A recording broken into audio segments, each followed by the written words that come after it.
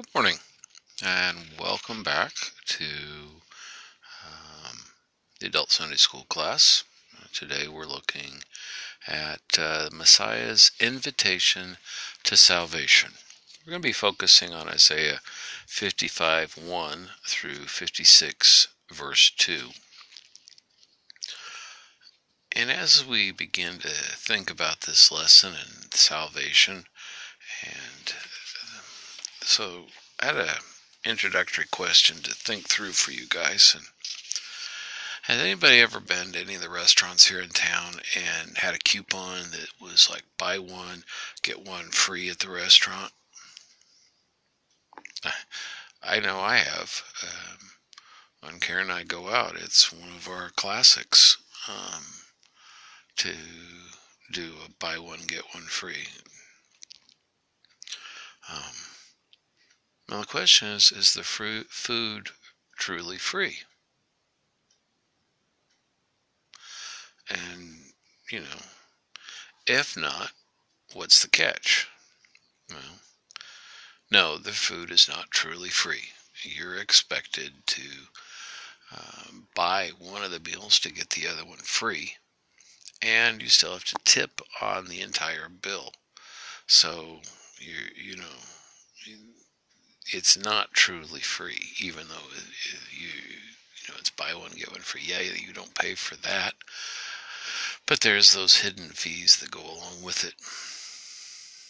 And so that segues into the next question is, can you really name one thing that is truly free? And if you have been around the class a while, you're going to know what I'm going to look for. And I think the one thing that we can truly say that's free is Christ's offer of salvation. And as we look at this, we're going to look at it from Isaiah's point of view in the Old Testament. And Isaiah 55, before we get to read it here, is probably one of the most beautiful chapters in the Old Testament. I've heard preachers refer to it as John 3:16 of the Old Testament, or the Gospel according to Isaiah. And it records God's offer of salvation to anyone who acknowledges his need. So let's pause, grab our Bibles, and open back up to Isaiah 55, starting with verse 1. And I'll start reading here in just a moment.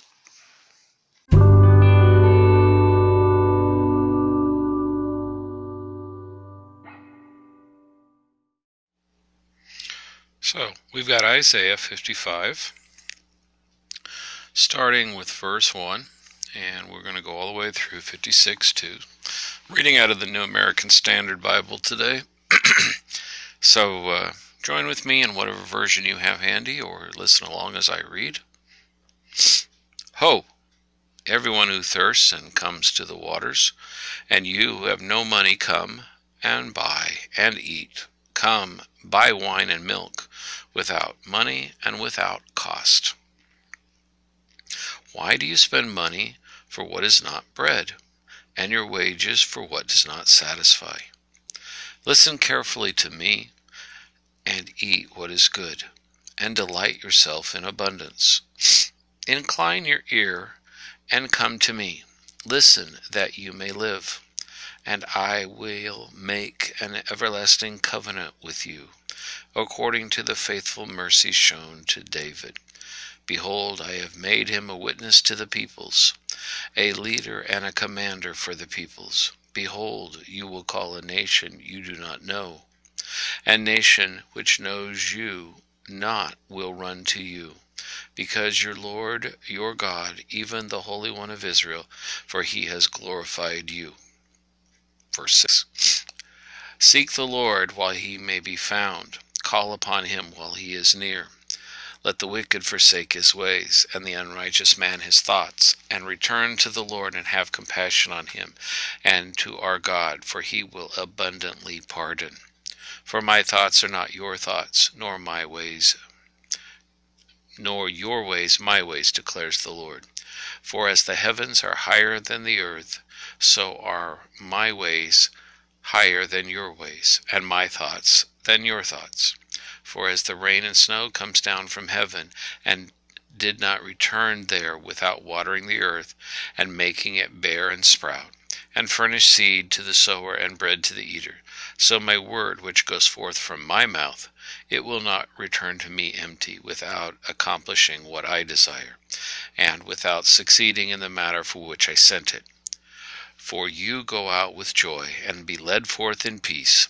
The mountains and hills will break forth into shouts of joy before you, and all the trees of the field will clap their hands. Instead of the thorn bush, the cypress will come up. Instead of the nettle, the myrtle will come up. And it will be a memorial to the Lord, for an everlasting sign which will not be cut off. Thus says the Lord, preserve justice and do righteousness, for my salvation is about to come, and my righteousness is to be revealed. How blessed is the man who does this, and the Son of Man who takes hold of it, who keeps from profaning the Sabbath, and keeps his hand from doing any evil.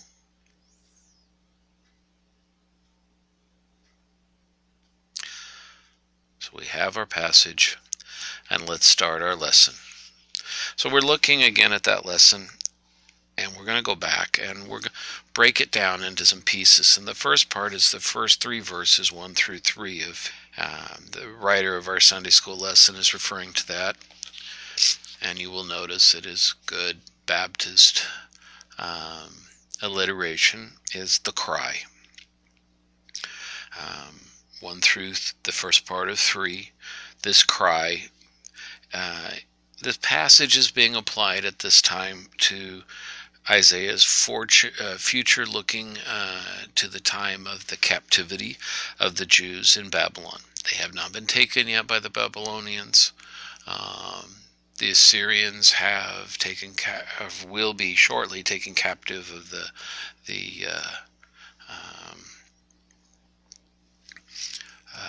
northern kingdom, but the Babylonians have not yet taken over for the Assyrians, and have not taken captive Jerusalem yet. And so Isaiah is encouraging them not to seek satisfaction in that material things that can be offered in Babylon, but to return to their homeland. Israel's deliverance from Babylon pictures the soul's redemption that was made possible by the Messiah's sacrificial work on the cross.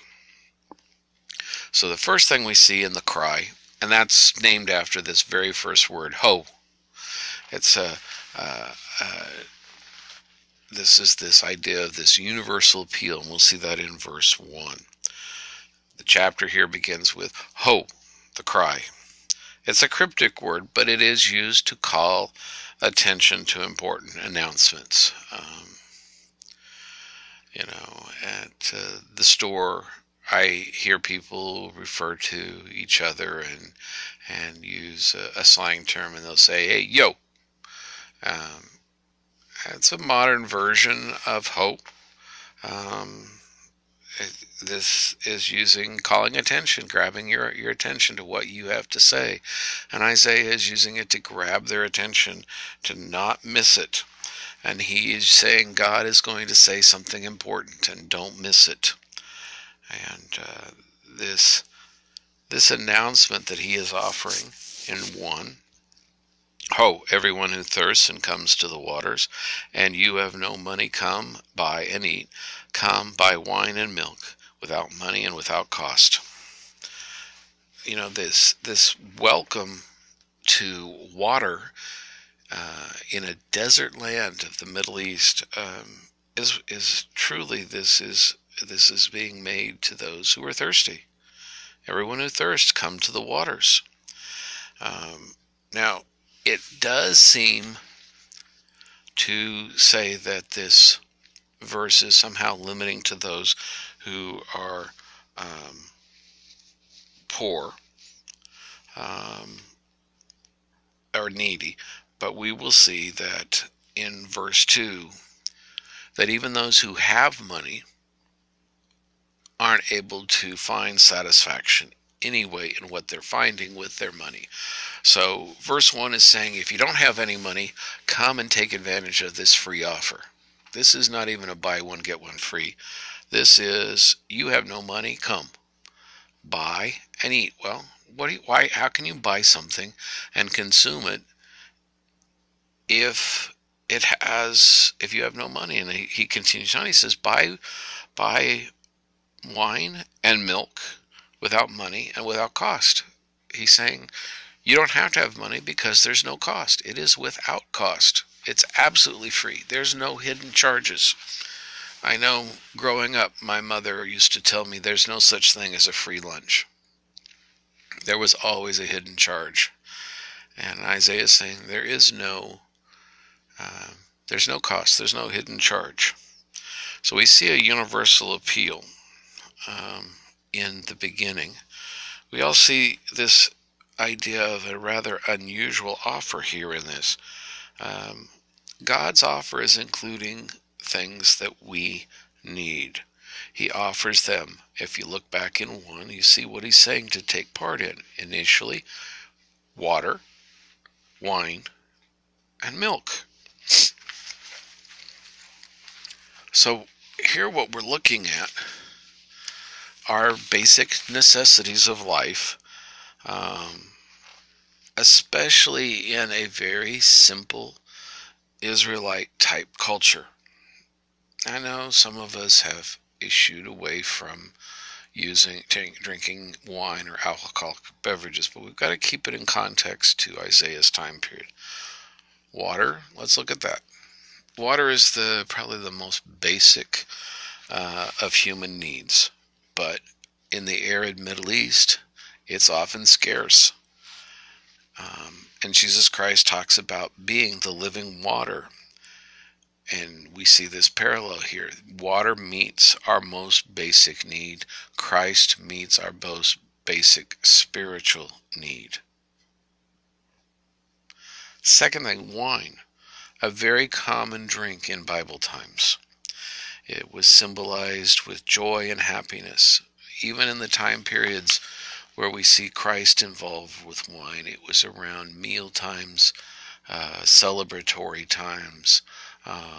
It was around times of happiness.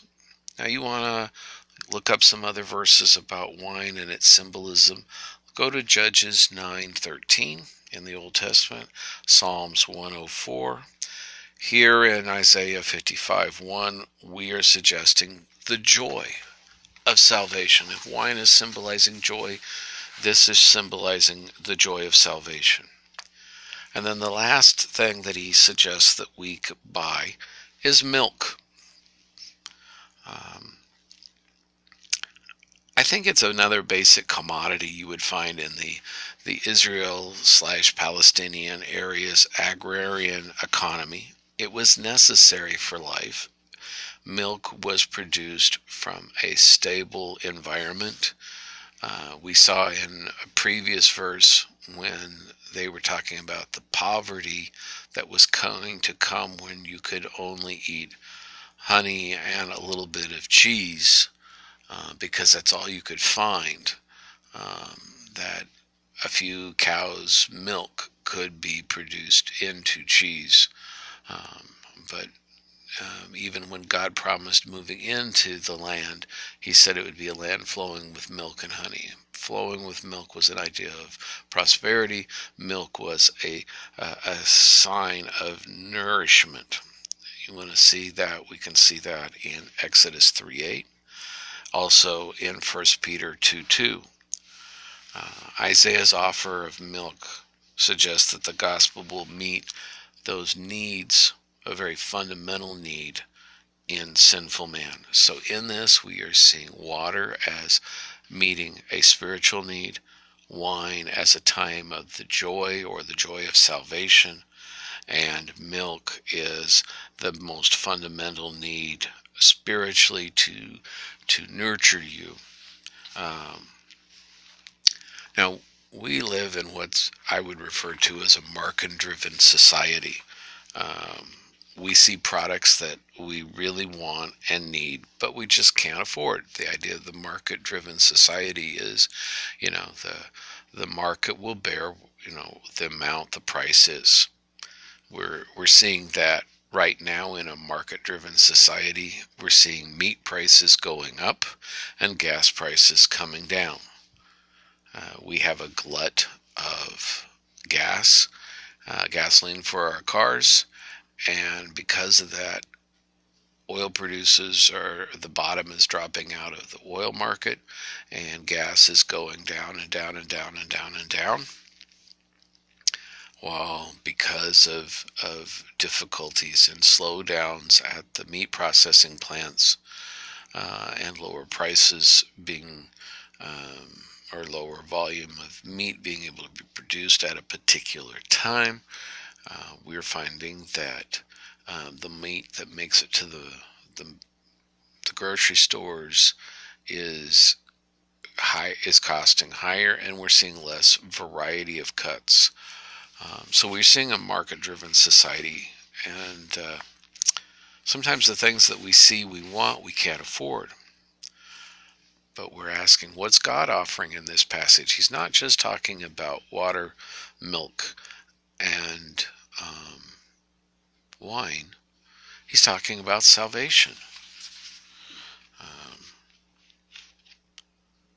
And we'll see that if you're not catching it just yet, but we'll see that as we get through the verses. But this is his salvation that he is offering. And who's he offering it to? Well, we see in verse 1, he says, he who has no money. This is not going to be market driven. If you don't have anything, it's affordable to all. Salvation will be that commodity marketed, as he says here, without money and without cost.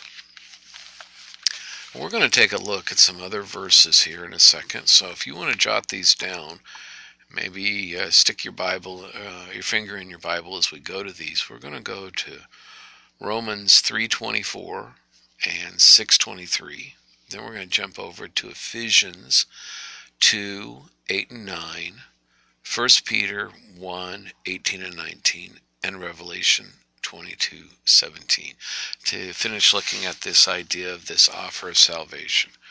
So let me pause recording and get my Bible, and we'll go on to reading those passages and come back and do some more teaching.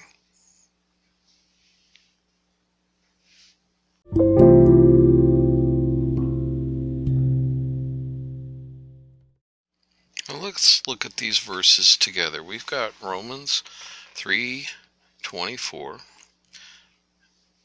And Romans 3:24 says, being justified as a gift by his grace through the redemption which is in Christ Jesus. Catch that? A gift. Romans 6:23, Paul again is writing and saying, for the wages of sin is death, but the free gift of God is eternal life in Christ Jesus our Lord. So what's the gift? Referring back to the free gift is the salvation, the life in Christ Jesus our Lord, the life that he offers, not the death that we earned. So let's go on to Ephesians 8 and 9 and see how the writer here gives us an idea back to our passage in Isaiah. For by grace you have been saved through faith, and not of yourselves. It is the gift of God, not as a result of works, so that no man may boast. Again, it's a gift of God, not works. It isn't something that you bought. It isn't something that you earned. It isn't something that you put some effort into. Again, this is the free offer of salvation. 1 Peter 1:18 and 19. Knowing that you were not redeemed with perishable things like silver and gold from your futile way of life, inherited from your forefathers. That's coming out of the sin that we're trapped into, but with the precious blood as of a lamb, unblemished and spotless, the blood of Christ. We're seeing that the salvation wasn't based on something that we provided, something we did, not silver, not gold, not our works. We didn't buy it, we didn't earn it, we didn't somehow get a hold of it. It's exactly what God is saying. It comes without cost, it comes without price. But what is it that we're getting? The precious blood as of a lamb, unblemished. We've spent weeks looking at the passage where Isaiah was talking about that he was like a lamb before his shears is silent, as a lamb going to slaughter. Jesus Christ, the Messiah, his blood on the cross spilled for you. And then the last one we're looking at is Revelation 22:17. And the Spirit and the bride say, "Come." Let the one who hears say, "Come." Let the one who is thirsty come. Does that sound real familiar? Yeah. Again, Isaiah in the New Testament. Come. Let the one who wishes to take the water of life without cost. So all throughout the New Testament, this idea of what Isaiah is prophesying for them is something that is looked forward to. We're going to continue going on to verse 2 of Isaiah 55, and we'll be right back in just a second.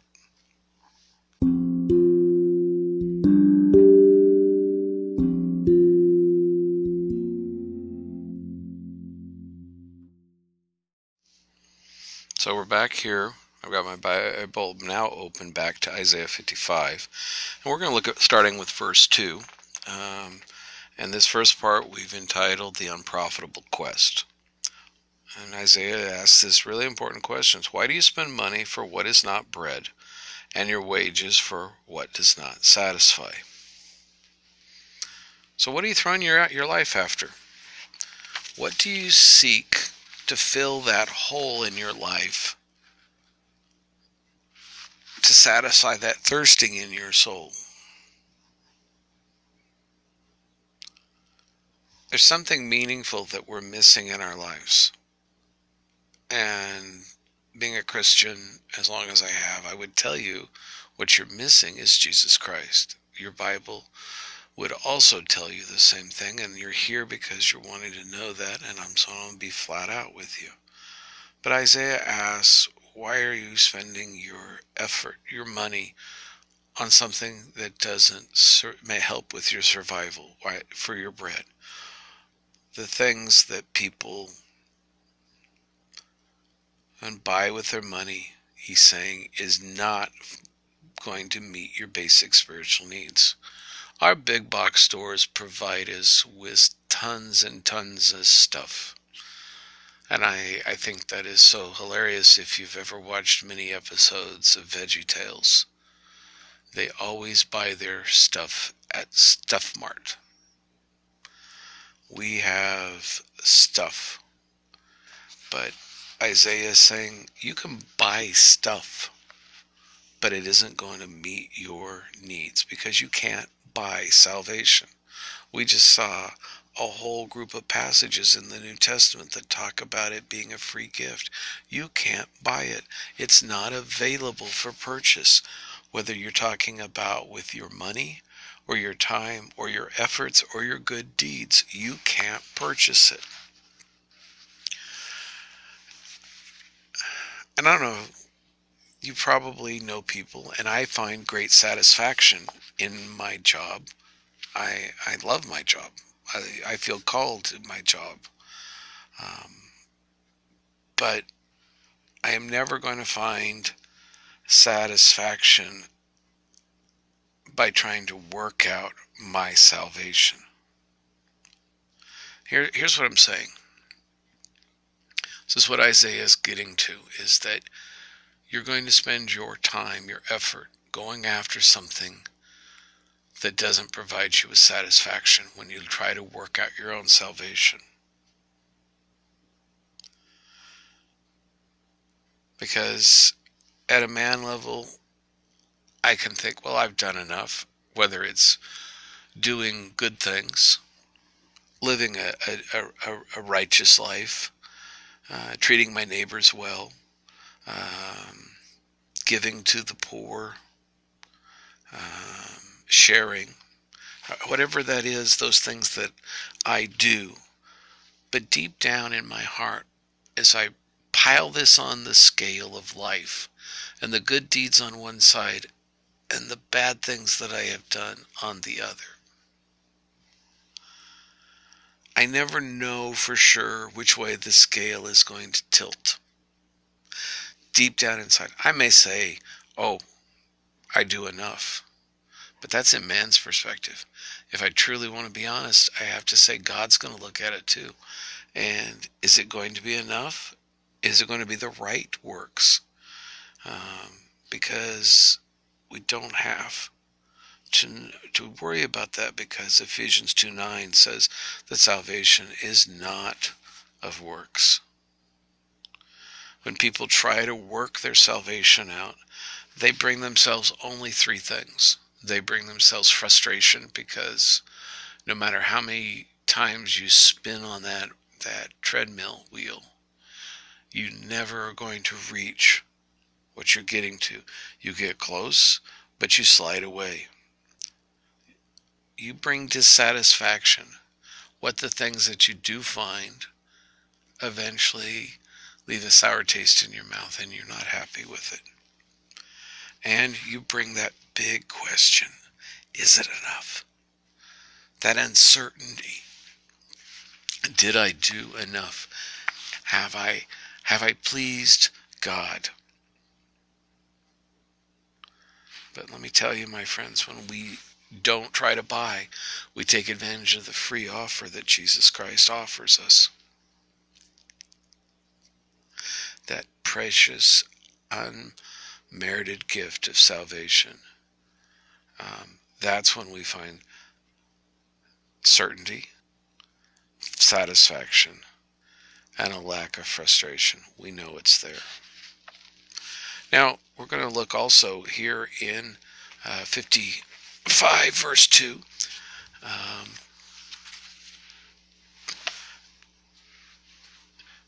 That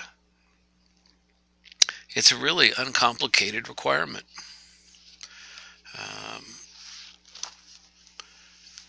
One of the things that you will see,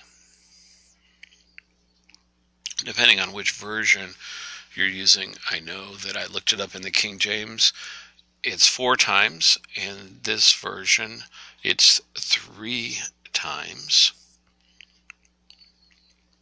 The word come appears in the first 3 verses. You see come. I guess there is the 4th one in this verse here in the NASB. There are 4 times it appears. This repetition is showing the importance of the invitation. There also, I was looking up in the lesson, in verse 3, there is incline your ear. The translation in the Hebrew talks about making the statement more of an imperative than it is. It literally means listen carefully. And we haven't gotten there yet, but listen. The importance here, listen to what I have to say, and you may live. That your life, your soul's life, is in the balance. And if you will take the time to listen, you're going to hear something. Now, there's a question that we talk about that he's saying, come into, listen, eat what is good and delight yourself in abundance. Incline your ear and come to me. Listen that you may live. We said it's a free offer. He's saying it's important. Isaiah does. Why does the simplicity of the salvation issue cause people keep people from accepting it? What is it about the fact that salvation is so cheap, so easy, that it's free? Maybe I should change that word. Cheap is not its value. Cheap is what it costs us. Easy. It's easy for us. It wasn't easy for Christ. Free for us, but it cost him everything. But what is it about that simplicity of the salvation message? Accept Jesus Christ. Declare him Lord, and you shall live. What is it that keeps us from accepting it? And I think in our human nature, we think things of value have to have cost. But we have to be careful when we have a gift involved that we not place a value on that gift. Let me give you an illustration to give you some thought to think about as we do this here. That gift, let's just pretend. Let's say that I have in the process of redoing my basement, I come across a box and I open it up, and in that box I find a valuable painting by a Renaissance master or an impressionist. It's been valued as price unknown. It's never been seen on the market, but it's an original. It's not a copy. It's definitely worth millions. And I take it over to you and I say, here, I have this gift for you. And I wrap it up and I open it up, and you look at it and you go, no. That's too big a gift. You can't give that to me. But what if I do this for you, and then we'll call it even? And you say, what if I come over and I mow your lawn a couple times, and we'll call it even? The value of the gift just became the value you're willing to pay for it. And you just told me that the value of that gift is worth a couple lawn mowings. Going rate, $20. Maybe if you're generous, you mow my lawn 5 times, that's $100. You've just created the value that gift is to you is $100. You went from a value of a gift that was totally without cost and priceless, and you've now said to you it's only worth $100.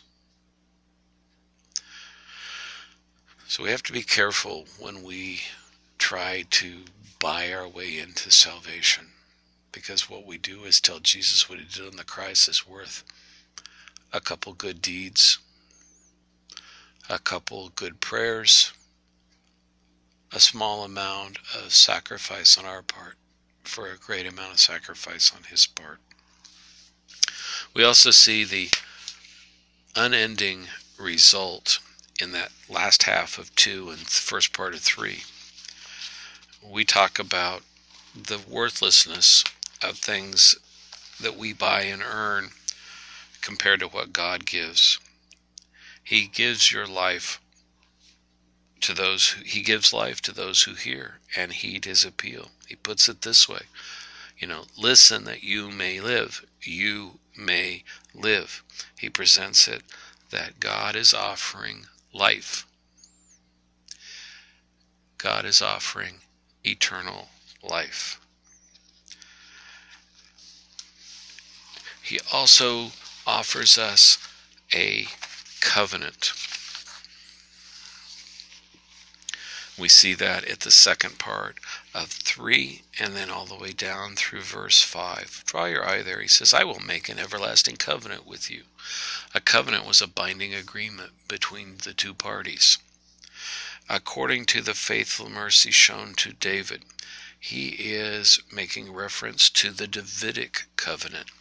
And that was the covenant that he reminds us of the covenant that David had promised in 2 Samuel 7:14, that one of David's seed would occupy the throne of Israel forever.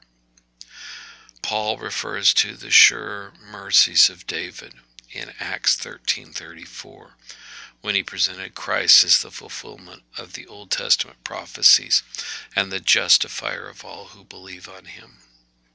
That's 13:32 through 39 if you want to look it up. This covenant is the guarantee that God is going to keep his word. A covenant was binding. And he says, I'm going to make a covenant with you. I'm going to make it binding. And he says to the faithful mercies shown to David,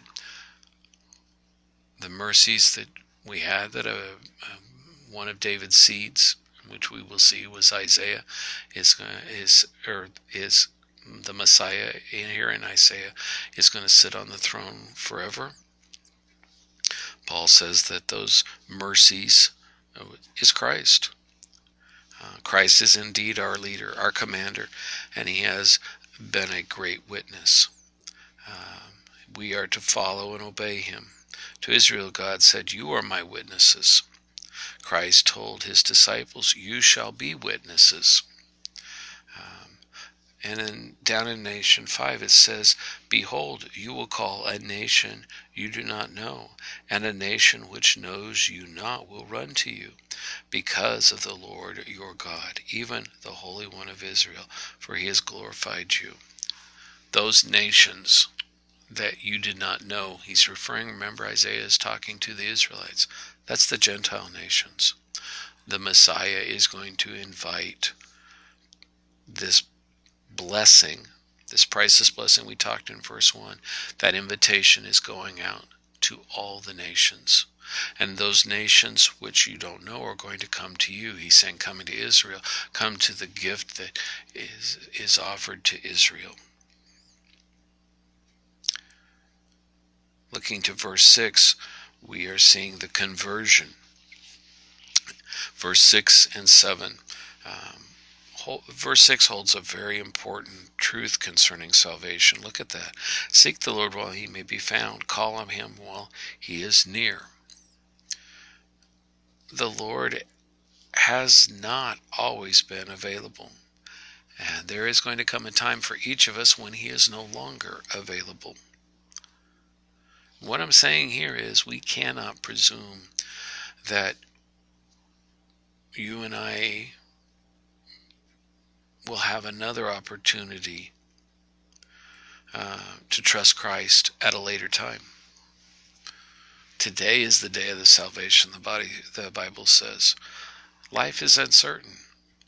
How many of our friends have we known died suddenly, killed in an accident, suffered a loss of tragic proportions because of a stroke or a heart attack, and then plans that they had made for tomorrow, next week, next month, next year, never come to follow. And so he's saying, seek God while he is near. That's today that we need to realize that.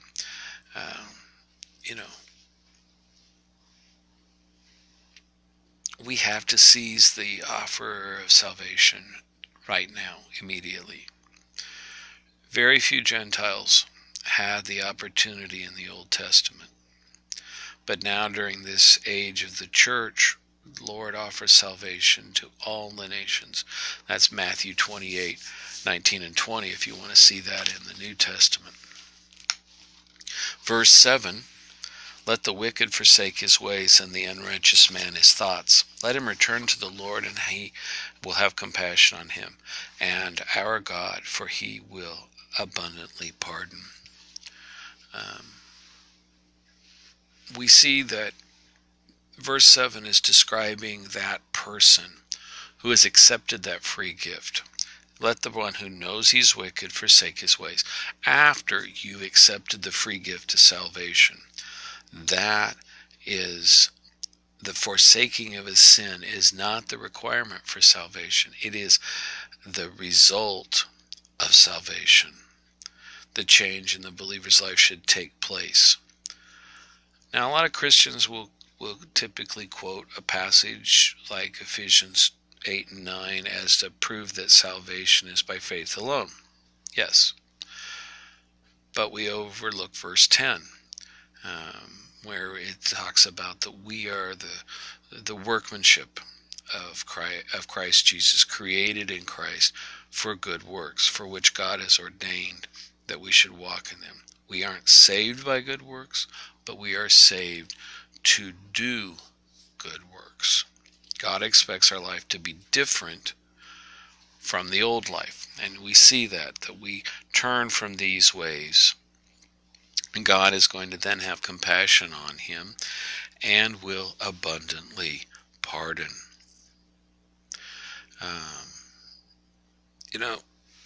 Some people, when they come to Christ, immediately know the how great their sin was. Others may not have recognized it, how sinful they were, until after they were saved. They knew that they had done wrong, but the sheer volume and immensity of their sin life doesn't really sink in until after salvation, and they study God's Word. But regardless of whether they are aware of it or they come aware of it, it says that God will pardon abundantly. There's not a limited pardon. It's not, the first 65% of your sins are pardoned, and you're going to have to work off the rest. You can't have a limit and be abundant in your pardon. It is an abundant pardon for all. Going on to 8 and 9, we're doing a comparison here. And it says, "For my thoughts are not your thoughts, nor your ways my ways, declares the Lord." Well, God's thoughts and ways are different than man. That truth is really obvious. I think it is so obvious, so why do we have to mention it? Because God's work of salvation is not something man could do, nor could even imagine it. And here in verse 8, he says that he declares his people's, the dealings he has with man, with people, with you and I, are different with the way that we would have thought if we were setting up a salvation plan. And that kind of throws a question in. What kind of salvation plan would you have set up if you were doing one?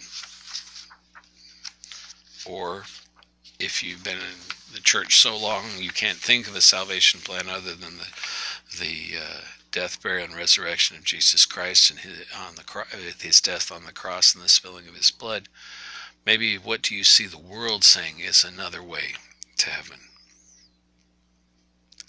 Here's some ideas I jotted down. A checklist of good deeds, a bucket list to do. There are those that you will talk to that if they do enough things and they can check off their list, then if they get enough check marks, they're going to get a good grade and they're going to get to heaven. Maybe devoting a certain amount of time / effort to the poor / money to God and his ministries, that will earn your way to heaven.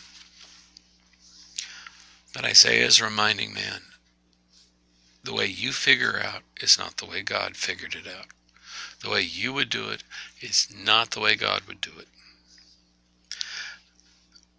I think this is helping us understand, and it's again obvious that God's ways are not our ways, and they're separate. And you will see that Isaiah points us in 9, for as the heavens are higher than the earth, so my ways are higher than your ways. To the Israelites at the time Isaiah was writing, the heavens he was talking about is that vast expanse of sky that separates us from the stars above.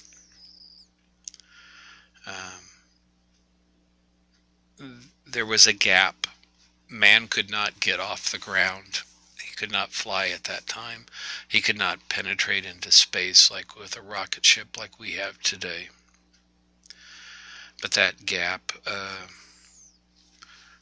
was one that man understood. And he said, there's a gap that you can see between here and that sky that you can't touch. But he says, I'm going to tell you that the gap is even greater. It's infinitely greater between the ways of man down here on earth and the ways of God in heaven.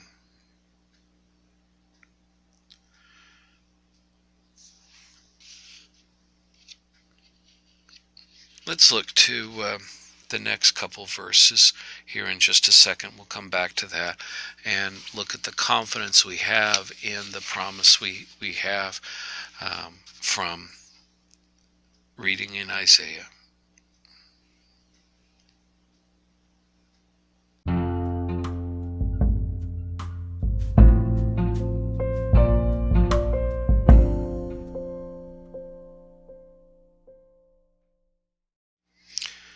So let's look on here. We're to Isaiah 10 and 11. That's the confidence we have in if we're continuing our little alliteration.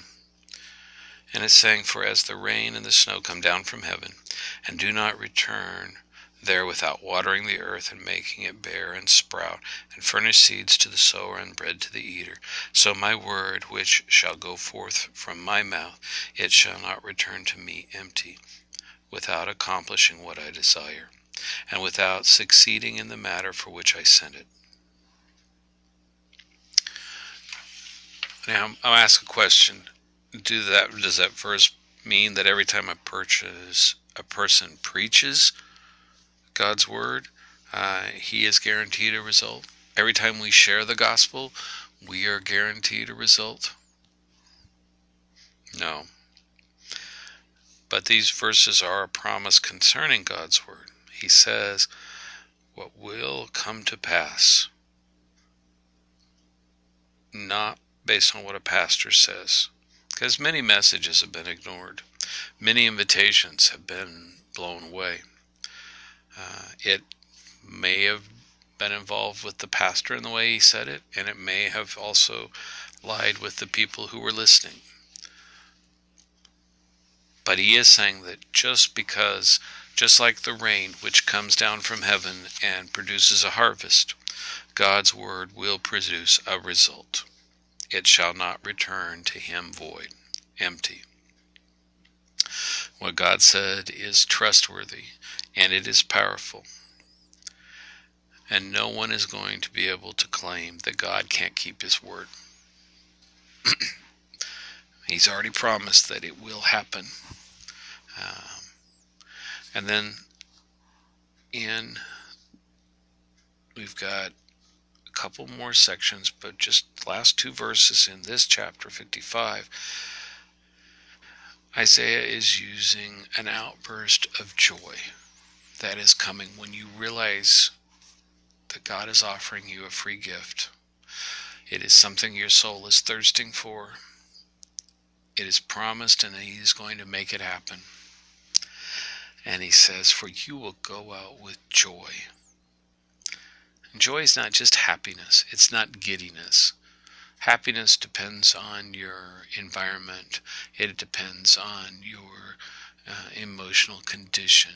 Joy is that feeling you have inside that is irreducibly not dependent on your condition or your emotional state. But he says you'll go out with joy and you'll be led forth in peace.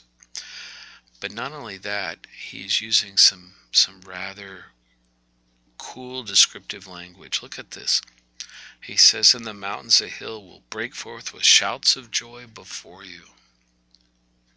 It's the world around you is celebrating with you. And the trees of the field will clap their hands. The mountains and hills singing and the trees clapping. Paul in the New Testament in Romans 8:22 says that nature itself, being under the curse of sin, groans, waiting for deliverance when he comes again. We will see, as we looked at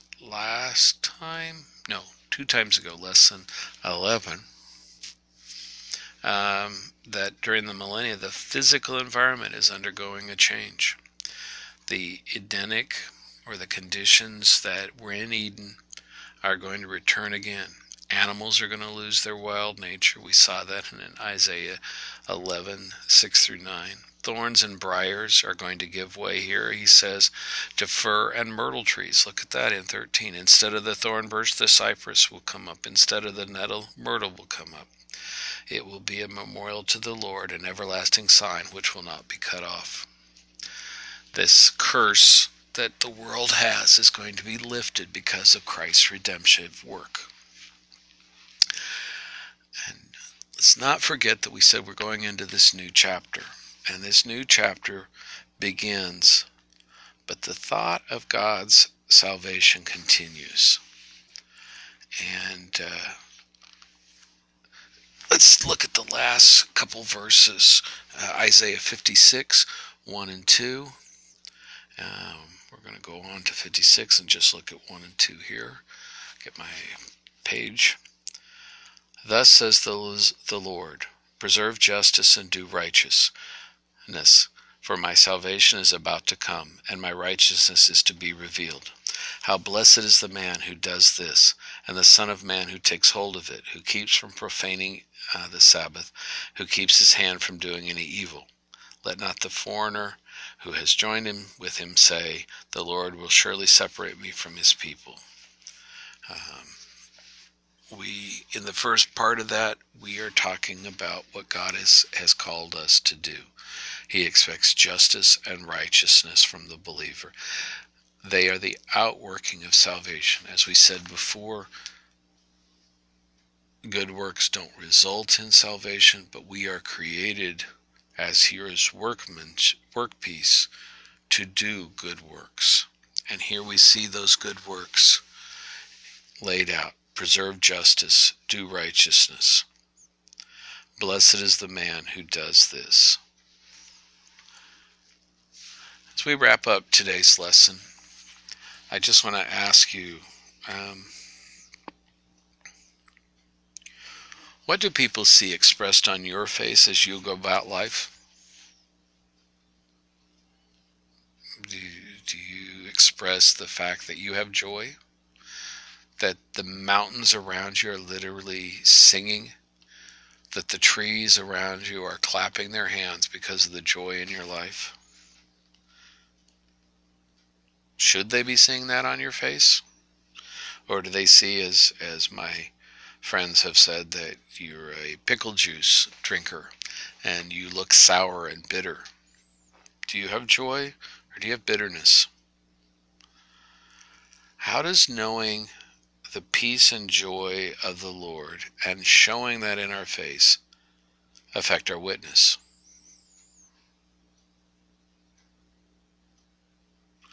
Well, I'll let you think about that. I guess my encouragement is to wear the hope that you have of our salvation on our faces. Not as a badge that we can hold up and say, nah, I'm going to heaven and you're not. But that I've experienced something magnificent. And it has filled me with great amount of joy and happiness and a different way of living. And I'd love to share it with you. That's what we want to see. Next week, we're going to be moving into a new study, still making a decision on what that's going to be. Come expectant, and we'll see you next week. Guys, have a great week. Continue to pray for each other. We're praying for you here. Have a great day.